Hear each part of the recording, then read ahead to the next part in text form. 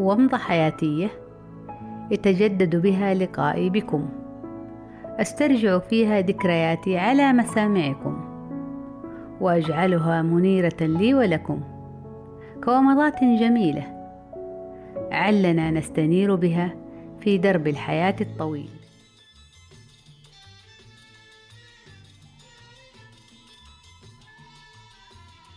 كثيرا ما يشدني الحنين لأيامنا في حي الرويس، وخاصة لحياتنا وعاداتنا انتظارا للعيد واحتفالا به وابتهاجا بقدومه، فقد كانت لنا عادات جميلة ومتميزة سواء على مستوى الأسرة أو على مستوى الحارة التي كنا نعيش فيها.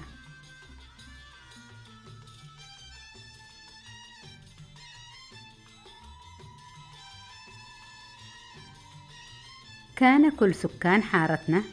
وكل حارات حي الرويس يحتفلون بالعيد روحيا ومعنويا حسب الإمكانات المتاحة في ذلك الوقت، وكل أسرة لها استعداداتها الخاصة بها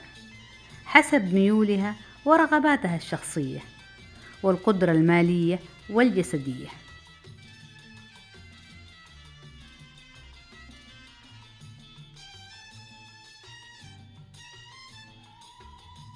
لقد عشت العيد في بعض أعوام الماضية في حي الرويس منذ كنت طفلة صغيرة حتى مغادرتنا لهذا الحي العريق وأنا في السنة الثالثة لي بجامعة المؤسس، بمعنى أنها كانت فترة كافية جدا لرسوخ كل تفاصيل طقوس العيد في أعماق ذاكرتي،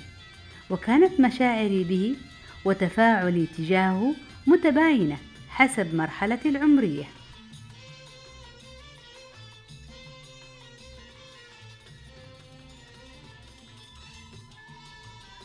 فحين كنت طفلة صغيرة كانت تستهويني كثيرا فرحة العيد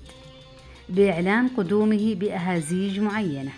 يطلقها شخص قدير مرددا لها وهو يتجول بين منازل الحي الصغيرة والبسيطة. كذلك لا زالت تتربع في عمق الذاكرة فرحتي بالعيديات التي كنا نحظى بها عند معايدتنا لبيوت الجيران، وهي عبارة عن حلويات بسيطة تعطى لنا بكل حب وفرحة طاغية وبكلمات مباركة جميلة لأقوم بحفظها في علبة خاصة محكمة الغطاء وأنا متباهية بما جمعت خلال أيام العيد الثلاثة.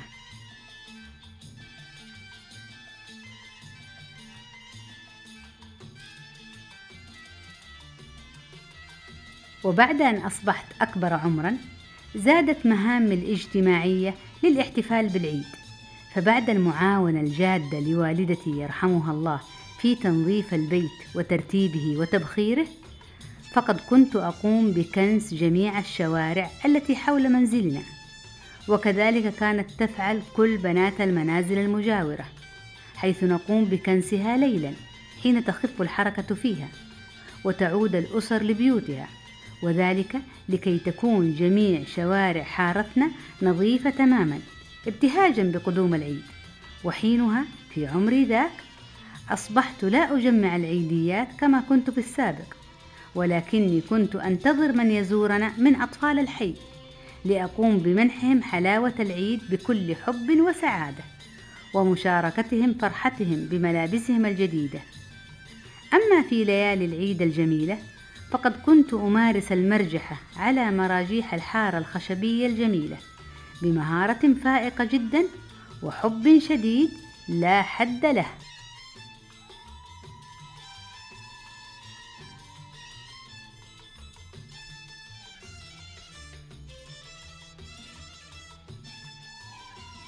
أما في سنوات الشباب وحيث لا زلنا نسكن في حي الرويس، أصبحت فرحتي بالعيد تتمثل في الزيارات المسائية لبنات الجيران والمسامرة الليلية على الحكايات الجميلة، وقد نختطف أنفسنا جميعنا فجأة لنذهب خلسة إلى تلك المراجيح الخشبية حيث يتركها صاحبها مفتوحة نوعا ما وكأنه يريد لنا جلب الذكريات الجميلة وممارسة الهوايات الأجمل، وعندها فنحن لا نتردد في تبادل الصعود عليها وممارسة التحليق عاليا في مراجيحه المميزة ببنائها القوي ومكانها الساتر، ومن ثم تتناثر ضحكاتنا في هجعة ذلك الليل الجميل. وبعد أن نشبع رغبتنا تلك نعيد لف حبالها جيدا وكأن شيئا لم يكن، ونتفرق جميعنا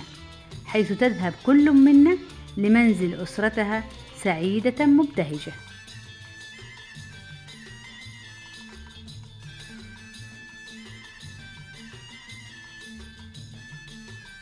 لقد مضى بنا العمر متنقلا في مراحل عديدة ومتباينة، نعم متباينة مشقة وجمالا، ومتميزة محبة ووصالا،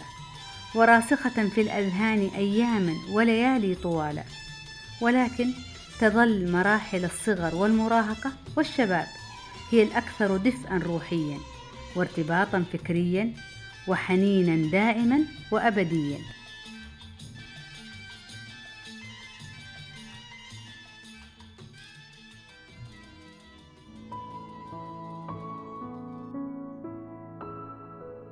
كانت ومضة عابرة في فترة غابرة، وفي مخيلتي حافرة أجمل صورة وألطف ذكرى، على أمل اللقاء القادم للاستنارة بومضة جديدة. دمتم بخير.